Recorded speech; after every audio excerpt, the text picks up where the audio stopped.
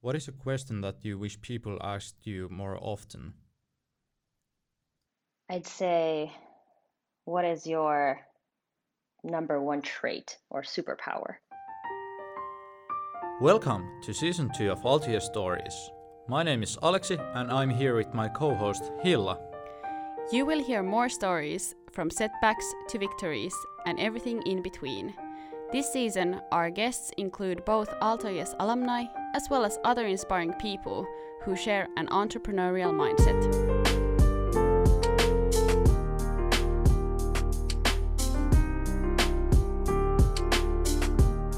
Welcome to our podcast. We could start with an introduction. So could you introduce yourself? Yes, sure. My name is Stella. I'm currently living in San Francisco and I was on the board of Aaltoes in 2017 and active in 2016 and currently working here at Smartly ever since leaving Aaltoes. Yeah, that's interesting to hear. How about your study background?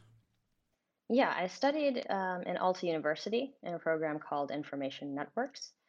It's quite a broad program of computer science, math, industrial engineering, even some kind of humanities studies like communication and things like this. So very broad. And I took a deeper dive into statistics in my bachelor studies. Is there a specific course that you took during your studies that you didn't find that interesting at the time, but then later on you found it very useful? Ooh, that's a good question. There are definitely probably courses that I would now take more seriously if I got a chance to take them the second time. So focus more on them. Maybe the classical SSR and philosophy course, I would probably spend more time and thought on that now. And reflecting back, there were some good questions and discussions during that course. Yeah, I actually took it also 2 years ago, and just like yesterday, there was the last time that the course was held, and actually the last lecture. Oh, that's odd to hear. It feels like ESSA has been there for a very long time, so this day had to come. Yeah, absolutely. What did you do in Aaltoes during your time here?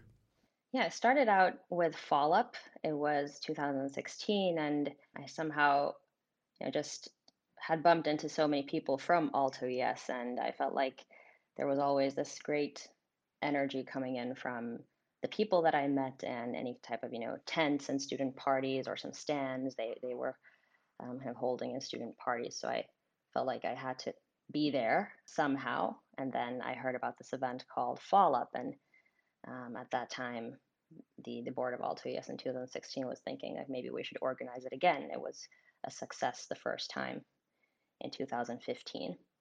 So then my friend Nina Arvila and myself, we got dragged into the sauna and almost quite literally. So then we just suddenly were the co-organizers and head of the event for Fall Up 2016. And then 2016 was pretty much all about Fall Up. It was like we started building the event from scratch, all the way from selling to partners to getting the speakers and everything you need to do to organize an event. And then after Fall Up, I felt like now is not enough yet. And there were some really great people around at the time in Aaltoes, and I thought it would be great to continue to the board with a very nice group of people. So 2017 was then a full-time board year, and that was an exciting one. Are there some learnings that you would pinpoint either from Fall Up or your year as a board member in Aaltoes? Yes, there are some very concrete ones, and then some more like high-level interpersonal ones. But maybe think about the concrete ones. I think, especially with Fall Up, it was kind of the selling part of it. There was so much to sell when we didn't have anything yet kind of to sell officially. So we had to sell to partners when we didn't have speakers yet. And we had to sell the event to speakers when we didn't really have a budget for the event yet. And we had to sell to participants. Well, at that time, we already did have some speakers, so that was a bit easier. But it was like this chicken and egg problem all the time. Like, you're constantly overselling to every, stakeholder around you. So that was definitely a very great learning to see how that happens. And definitely when we got to close our biggest partners that sponsored the event, it was definitely a huge achievement and felt kind of like the biggest things I've ever sold at the time. So definitely great learning there, and something that I'm pretty sure everyone will face at some point in their career, the need to, negotiate and get partners involved. So that was definitely on the concrete side a very good learning, and also so many instances where you have to present to a large crowd without having that experience before. That's definitely something I would encourage everyone to do if you get that chance. And with Aaltoes, it's always great that people know that it's a student organization. So at the same time, they know that, these are young people and they're not necessarily super experienced. So when you actually, deliver something really great, it's more like a positive surprise, I guess. And how about from your board year 2017? Yes, that was very different than to Fall Up. So Fall Up was more about, just getting the event together, scrambling all the time, like just trying to get it together on time. Then the board year was more, well, definitely different because we were full time. We really got to know each other. We were building QS at the time, and we had, time to plan new things. And we were also renovating the entire building. So that was the first few months of the year. That was also, I learned a lot about like materials and paint and, all of that stuff too. But yeah, the board year definitely taught how to set goals. We talked about that quite a lot with the team, the board. So really trying to understand what everyone wants to achieve. Probably some of those goals have changed along the way, but it's still always good to reflect. And probably one of the nicest moments regarding this is we had a trip to Riga, Latvia, for a conference quite in the beginning of our year. And there, during dinner, we just decided that, okay, now we'll do this round of, where will everyone be in 10 years? And that was a very special moment. And it really bonded the group. Also, at that moment, we decided that we should come back in 10 years to see if these things that we said actually happened. So, what is it now? 6 more years until Riga. Sounds nice.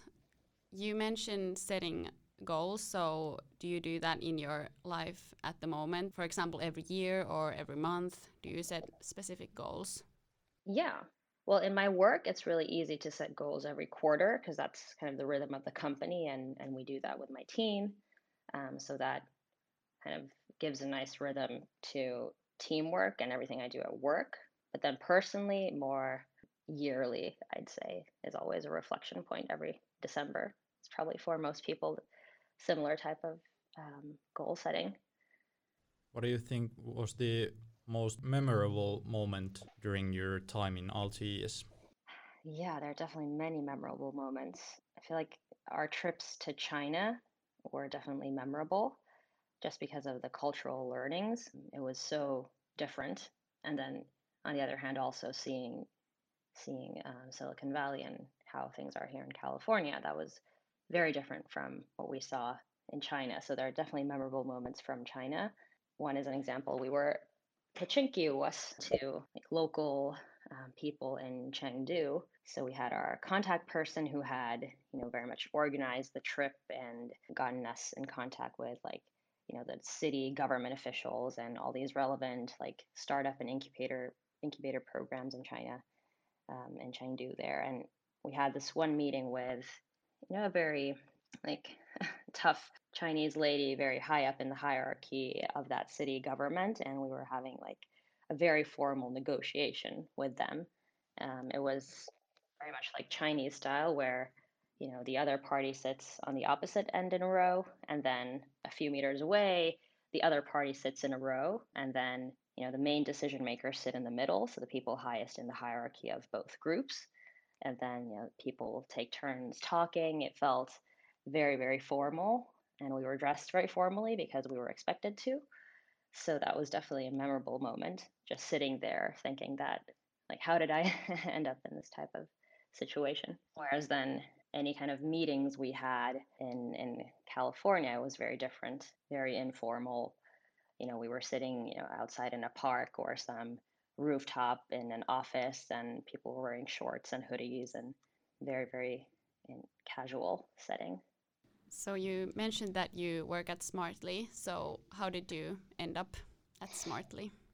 Yeah, so when the board year ended 2017, I purely focused on my studies, did a bit more statistics and math, and wanted a job where I could use that skill. And I also knew that I wanted experience in a high growth tech startup or at least early stage company. And at that point, there weren't so many to choose from in Finland. And I felt like Smartly had the opportunities I wanted and also the chance to move to San Francisco, which was one of my kind of dreams and far into the future. So that's how I ended up in Smartly, knowing that I'd have the opportunity to move to San Francisco. Could you briefly describe what is Smartly? What does Smartly do? Yes, we run a software as a service, so SaaS B2B online advertising platform. So we work with the APIs of Facebook, Snapchat, Pinterest, and constantly building more to automate and optimize online advertising. And in which positions have you worked in at Smartly? So what responsibilities do you have and you've had? So I started in the business intelligence side. It was very early at that moment. We didn't really have a team around business intelligence, but I joined that side and I was basically analyzing all this internal business data and support data, especially. We have this 24/5 open support chat for customers where we can gather all these types of insights on what they're asking, what they have problems with, what they see bugs or errors in the tool, and all of that. So building out dashboards and analyzing that data was the initial role, but then I felt like I wanted to be closer to customers and not just internal business data. So then I did a leap over to customer data science, which is then a customer facing data science role where we analyze and provide testing recommendations to customers directly. What do you think that differentiates Smartly from its competitors? Well, we have kind of competitors that are doing the similar type of thing as us. So they are working with the APIs and they're not social media companies themselves.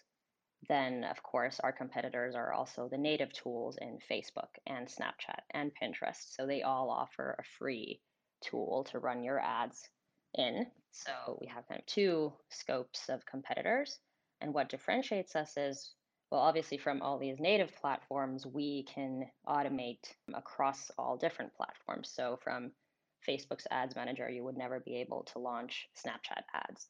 So that's something a third party can do all in one platform. So that's a competitive advantage. And then we have great processing capabilities with automating hundreds of videos very easily. So that's something our competitors don't have. I think Smartly has quite a good reputation. So what, in your opinion, makes Smartly a great place to work at, if you feel like it is?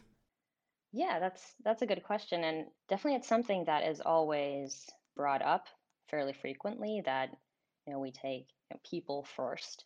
I think a good example was when the entire COVID crisis hit and we had to close all our offices and everyone worked remotely from all around the world. It was very clear that we're thinking people first and how can we make everyone's remote work good and build confidence that financially we're set, you don't have to worry about your job or anything like that. And it was really a people first type of moment there, and it's repeated often. And one concrete thing that I think kind of helps build that is our feedback culture. So it's very ingrained in the company culture that you're always encouraged to give direct feedback, and you should also be open to receive it and not be defensive about it or get hurt about it, but it's more about constantly wanting to develop with your colleagues. So that's something I think builds trust in the organization and creates a good company culture.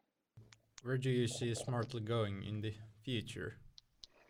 Yeah, that's exciting. I think definitely the biggest growth opportunities are here in the US, which is why during the latest kind of acquisition round, we now have US owners here as well. And I think that's definitely one direction where we see a lot of growth. There's probably maybe three broad categories of advertisers. There's the traditional ones who've been around for a very long time, and they've done billboards and TV ads and radio ads, and now they had to kind of learn this new way of advertising.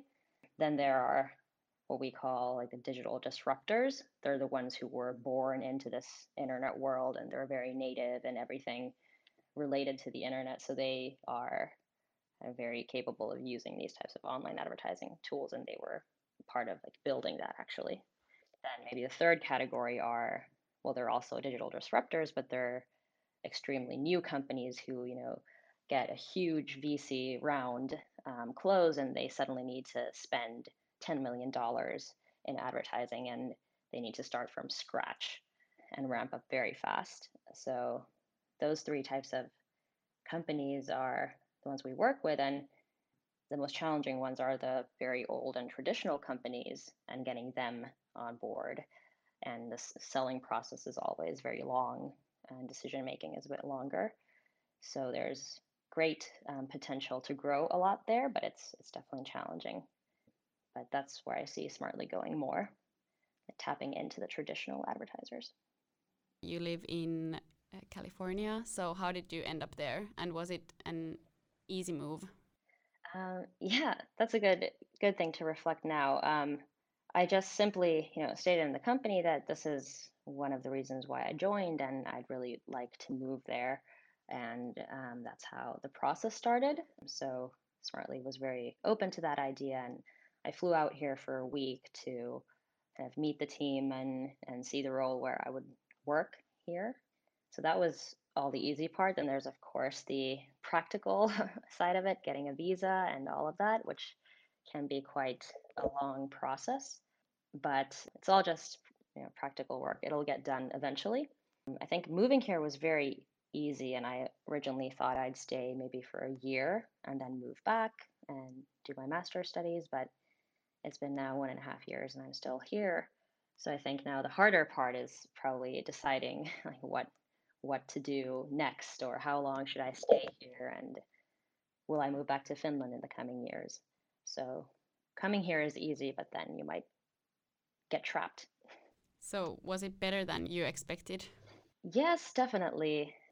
It was kind of what I expected. Of course, probably no one expected a pandemic and everything, so that changed the experience probably somewhat.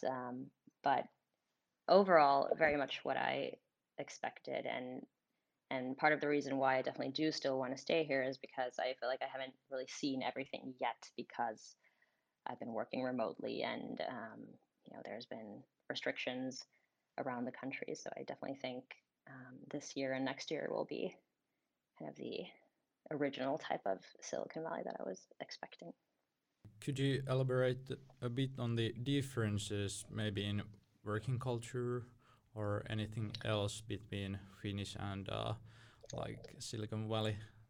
Yeah, I think one thing is that if we think about purely in the advertising scope, it's definitely like bigger here, like the sheer volume that advertisers want to reach people. It's a bigger market and more unified market here. So it's definitely easier to do that in the bigger scale. But then also, I think things are expected faster, like faster turnarounds, fast decision making. Again, I'm talking about these digital natives and not necessarily the traditional advertisers that I mentioned before. So they're very fast at making decisions and trying out new things, and there's just volume to test a lot. So it's more experimental, and I think that's very nice to work with here, actually. What about other things? What do you think are better in the US and what are better in Finland? That's a good question. I think this might sound kind of contradictory to what one might assume, but I think people are here like more direct in what they want and expect in a working environment. So people are not afraid to say very directly, like, this is what I expect, this is what needs to be the outcome, and any kind of criticism is directly addressed and not like, after leaving a meeting and then being, thinking about the criticism in your head and pondering on that for a while. I think that's a difference, which I think is nice because then you know what people want and expect. And of course, it can be very different outside of these tech companies in San Francisco. So probably very different from the traditional corporate America world. And what about something that Finnish people do better, or you wish that you saw in the US more? Yeah, that's a great question. I think Finnish people are definitely, they trust more. Maybe that's the right way to say it. All the way from, the people around you to institutions. And I think that's even been highlighted during this pandemic year a lot. So I haven't been in Finland during that time, but from what I can see and hear from friends, it feels like there's definitely more trust all around. It's a small country, and people feel, very Finnish, and they trust each other and the society around. Whereas here, it's kind of like everyone does their own thing. And of course, there are pluses and minuses there on both sides, but I think that's a huge difference you see in the way people think. Yeah, that's interesting to hear. You have been now working as a data scientist for a while. It'd be interesting to talk a bit about data also. So, is there something specific that fascinates you about data? What I've always found really fascinating is formulating a hypothesis. Like you have some type of hypothesis or assumption, but it hasn't been proved. So I think that that's the fascination, that you gather data and you prove something or you disprove something. And that's what I do in my job a lot as well. Like we have lots of hypotheses on what might work for an advertiser, and then we formally test that. Just like in medical studies, you do randomized control trials to test the effect of the medicine.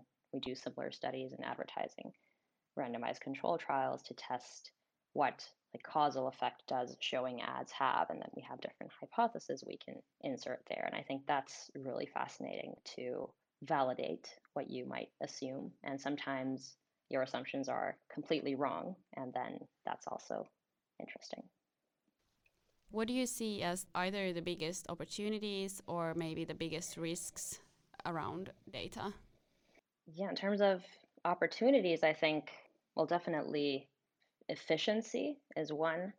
The amount of like sheer efficiency data has brought into modern organizations is very like fascinating, and definitely something that allows people to not waste their time on things that they can easily either analyze directly from existing data or gather data and prove or disprove your hypothesis. I think that's really what the advantage is. And of course, with risks, if we think about in the world of social media, I think actually one difference to make, I think the conversation around like big tech in the US, I think is very different from Europe. In Europe, it's always more focused on concerns about personal data and privacy. Whereas, yes, that is a concern here as well, but I think more commonly I see the concern being, misinformation or limiting freedom of speech, or what is hate speech versus free speech, and this type of conversation. And of course, that's all related to just the amount of data that Facebook has, and they have a huge like centralized power within the internet. But the concerns are very wide and different around the world. So, the privacy concerns are a bigger question or talking topic in Europe. But how do you tackle these issues at Smartly? Yeah, well, it is a concern here as well, definitely. And one example that is very like current right now is the Apple privacy update. So Apple will start prompting users to either opt in or opt out of tracking on iOS apps on your iPhone. So what these app developers have historically done is that they attach what's called a pixel into the app, and that tracks everything you do on an iPhone app and sends that back to Facebook. So that's why Facebook has this immense amount of data, because everyone is voluntarily attaching Facebook's tracking to their website and apps. And now Apple will start restricting that or allowing users to choose whether they allow Facebook to do that. So any type of action you take on apps won't necessarily be tracked and traced back to your Facebook user. So that's a big shift, and it's hard to predict what portion of people will opt out of tracking. It could be anything closer to 80%, or it could be under 50%, who knows? But definitely a significant amount of data loss for Facebook will result in that. So that's something we're handling now. And we have, again, like with my team, we have certain hypotheses of what this might do in terms of advertising performance, and we have various methods to then test out different solutions to combat this signal loss that's coming from iOS apps. So it's definitely happening. It doesn't mean that online advertising is going anywhere, but it might kind of be reaching this point where more and more people are aware of all the data that these big companies have gathered along all these years that you've been using the apps. And now it's probably reaching like a saturation point where we'll more like see regression towards more data privacy and less data gathering. Well, that's really interesting to see. And do you see the economy moving towards being more data centric? I would hope so. That's actually one big difference between what I've noticed between Finland and the US. Like in Finland, things work fairly well. You know, you do your tax returns easily online, you do everything. Like, you know, the government has all these great services online, and they're usually quite good quality. Whereas here, I'd say there's probably a lot of efficiency that hasn't been tapped into on the public side. So I would hope that that side moves towards more tech-focused solutions. And then purely then from the company standpoint, I don't think, or how do I say this? The amount of data will probably constantly increase. Let's just say that. It's more about the privacy solutions that will have to be renewed. So I think people will be more and more aware that they necessarily don't want like to use their Google login for every single app they use. Maybe there will be, you know, a paid subscription to use some kind of completely secure login system, and how much will people want to pay for that. Maybe those types of services will become more and more available, and people will actually start to see that, you know, all these free services that you have been using aren't necessarily free, and maybe there is a price that consumers want to pay for protecting their own data. Governmental regulations towards like big tech companies, the conversation has been going on in US lately. So how does the governmental regulations affect your own work in a concrete way? Yeah, I think we haven't seen any concrete regulations yet. It's been more of a show maybe so far. So let's see if there's actually something that comes in the near future. Like again, there's, I think simultaneously, it's like I think like social media has just grown to be so huge, and not just social media, but Google as well and Amazon. It's all like all these companies are kind of in the same bucket, and the concerns are very different depending on who you ask. So that's why I think governments have a hard time defining like what they want to regulate precisely, and then how should they do that. I think in the latest Senate hearing, Jack Dorsey, the CEO of Twitter, said quite nicely something like, he said to the senators, like, hey, you're asking me to regulate my platform. Like, you are the people who regulate and create laws in this country. Like, if you're not able to do that, then how do you expect me to do that, who's, you know, a tech CEO and not a regulator? So I think that was quite a good comment, that there's been a lot of responsibility put into the hands of these tech companies, whereas then governments haven't been able to keep up for the last decades. So I think that's kind of the turning point we see now, and there are no easy solutions. That's for sure. Yeah, it's definitely hard to define who's responsible for what. But what do you think about the ethical aspects of gathering data? Like, at which point is it ethical and when is it not? Or is there a point when it's not? Yeah, that's a good question. In a way, like none of this is new. So, for example, like if you signed a credit card contract in the 80s, there will be a clause that they're selling your credit card data to whoever. Or if you signed, a teleoperator contract, they will sell your data. So this is definitely not new, but maybe it's just more visible because you directly see, what you're doing, and then you maybe see the ads you receive, and they're very somehow personal to you, and you feel like the targeting is very on spot, and it's maybe more in your face than many decades ago with all the other type of data that was sold.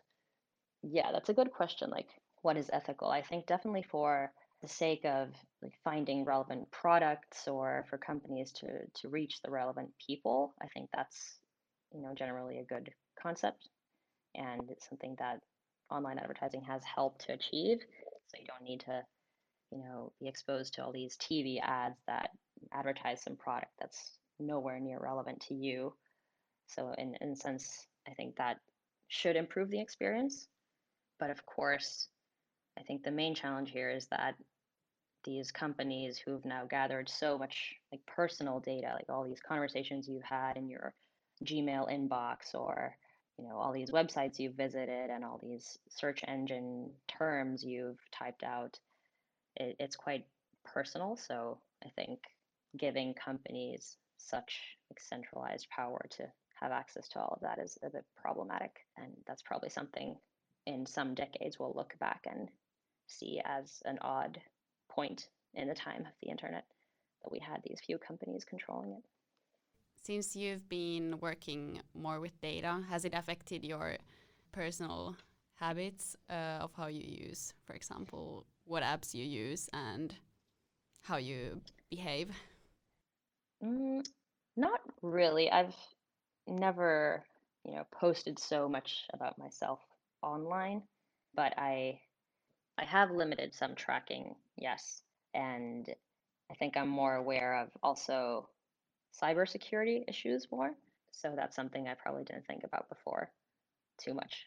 I think that's a major shift, like having proper strong passwords and two-factor authentication on in every service, and not signing up with Facebook to every single service. Like that's what I do personally. I'm still signing up with my Facebook account to everywhere. So All right. What future problems could be solved with using data, or is there anything specific? It's probably more like what can't be solved probably will be growing more and more in the future.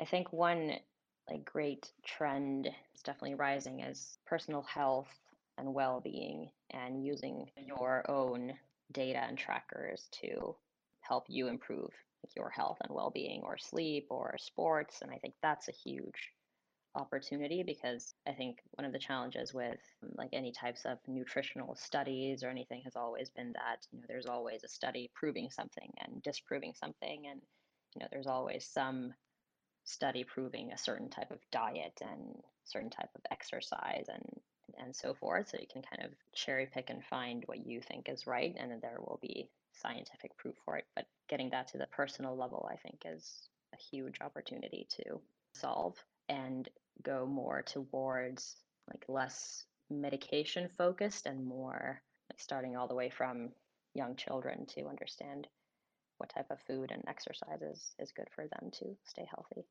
I have one more question about or regarding data. You mentioned misinformation like earlier in the conversation. So I was just wondering, like, is there a way to avoid misinformation or these kind of, I don't know if they're called filter bubbles, but like bubbles in general. And the kind of data that I'm consuming and things I'm consuming, I'm getting more and more of that through advertising, for example, or some algorithms and stuff. Yeah, exactly. And that's kind of two things. Like these companies, like, they want you to stay engaged with material that's interesting to you so that you would see more ads because that's how they make money. So they need to build or customize content specifically for you. So that's kind of the incentive behind the bubbles, that then you stay more engaged when you see relevant content. Kind of like if, what you're watching on Netflix or TV would be specifically customized to you and the content is always super interesting to you, then you would probably watch longer. So that's kind of the incentive problem that creates these bubbles. And then misinformation itself, that's, I think, a whole other question on like how to combat that and what is okay to publish online and what isn't. It's very hard to define without it then going to the direction that there's like censorship or limiting free speech. So that's a very, very hard conversation. And I think these platforms have been really trying hard to solve it because people are coming more and more aware that like there's a huge power in spreading falsehoods over social platforms. And what's the solution? Not sure. Maybe one extra question regarding data. Are you at smartly using artificial intelligence for targeting the ads for people, or is that a tool for you? So, like, obviously, if we can't alter the Facebook ad auction, so the way Facebook or Snapchat or Pinterest or any other platform kind of delivers the ads, but what we can do on top of that is like we have our own optimization features. So, for example, what we can do is create a method that allocates your budget from one campaign to another in a smart way so that it gets you the optimal results. So, what that practically does, it based on historical advertising data of the advertiser, it predicts your cost for tomorrow and then allocates budget accordingly. So that's something we can build on top.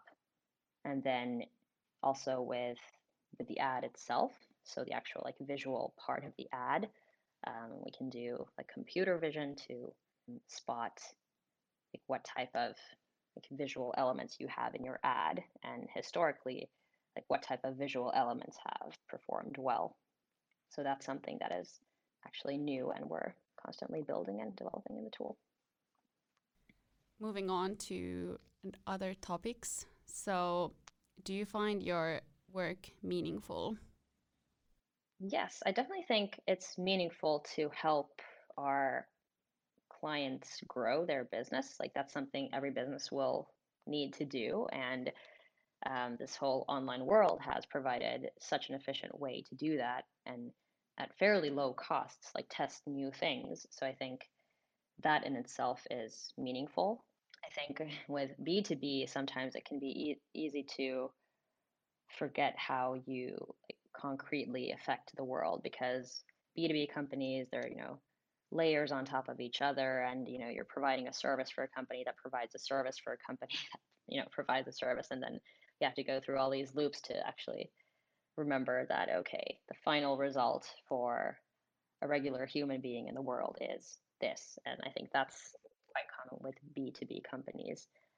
Whereas then if you work directly with consumers, you're actually building something very directly and you see someone use your product in the real world and not business world. So I think that's somehow a connection that can get lost in the work. How about then there has been a quite a lot conversation around this topic, but should work in general be meaningful in your opinion? Yes, definitely. And there are probably a million ways to define meaningful. So I just think everyone needs to like find the thing they're interested in and good at, and then apply that to something they find is meaningful. And of course, to someone, it can mean something so different than to someone else. So I think that's kind of something everyone needs to find and decide for themselves. But I think that's something that's discussed a lot more than maybe when I started in university 2014. It wasn't such a huge conversation. So I think there's definitely a shift. And when I started in university, I feel like the popular employers were the large consultancy companies. And now the shift is more definitely like, what is the meaning of work and what type of impact do you have in the world? And people clearly think about it more. There's also a lot of talk about that the world is changing kind of quickly. So how do you keep up with your competence and knowledge in today's world? That's a great question. Yeah, there's probably like two parts to it. There's the industry specific stuff. So for me in this context, advertising and all these social media companies, and then like concrete skills that's not really related to industry. And the skills are more like the projects that I work on drive that. So always trying to have some new project going on in my work where I'm using skills that I don't necessarily have yet is important. So not just getting into the position where you're repeating the same things over and over again and just repeating the knowledge that you already have. So I think that's important, and I try to help my team members find those types of projects as well. And then on the industry side, it's just a lot about reading online and being in conversation with these people who work in these social media companies and getting updates from there. I think it's quite easy to stay on top of the industry specific stuff. Yeah. You're leading a team, so what are your best tips for leading a team well? Set expectations clearly. I think that's something, if I now reflect back on, like, let's say Fall Up, for example, where I hadn't really led anything before, I would definitely, set goals and expectations a lot more clearly so that everyone knows like where we're precisely ending up and what everyone's responsibility is. I think that's number one thing, like create direction and create clarity, but then also give people the room to kind of figure out what they need to do and want to do within that like clear scope of what the team is trying to achieve. So I think that's always like a balance you need to find. So it's not too ambiguous and everyone does what they want, then what the conclusion would be that it's just not a clear direction. But then on the other hand, you don't want to give precise tasks to your team members. All right, I think we are beginning to look to the end, but do you have some future aspirations regarding entrepreneurship? Maybe you have been in Aaltoes ES, which is like really close to entrepreneurship. So, any future aspirations? Yes, definitely. I think in the future, what I can see is either joining a very early stage company and kind of being in a growth type of role. Like that's basically all my experiences kind of sum up to this kind of growth with a hint of like marketing and data science. So that's something I'd want to contribute to in a very early stage company, or why not found my own one day. But I think the next stage is definitely smaller rather than like larger from here on out. And before we wrap up, do you have some resource, a book or a podcast or something that you really like to read or listen to or something? Yes, I've been listening to Lex Friedman's podcast quite a lot recently.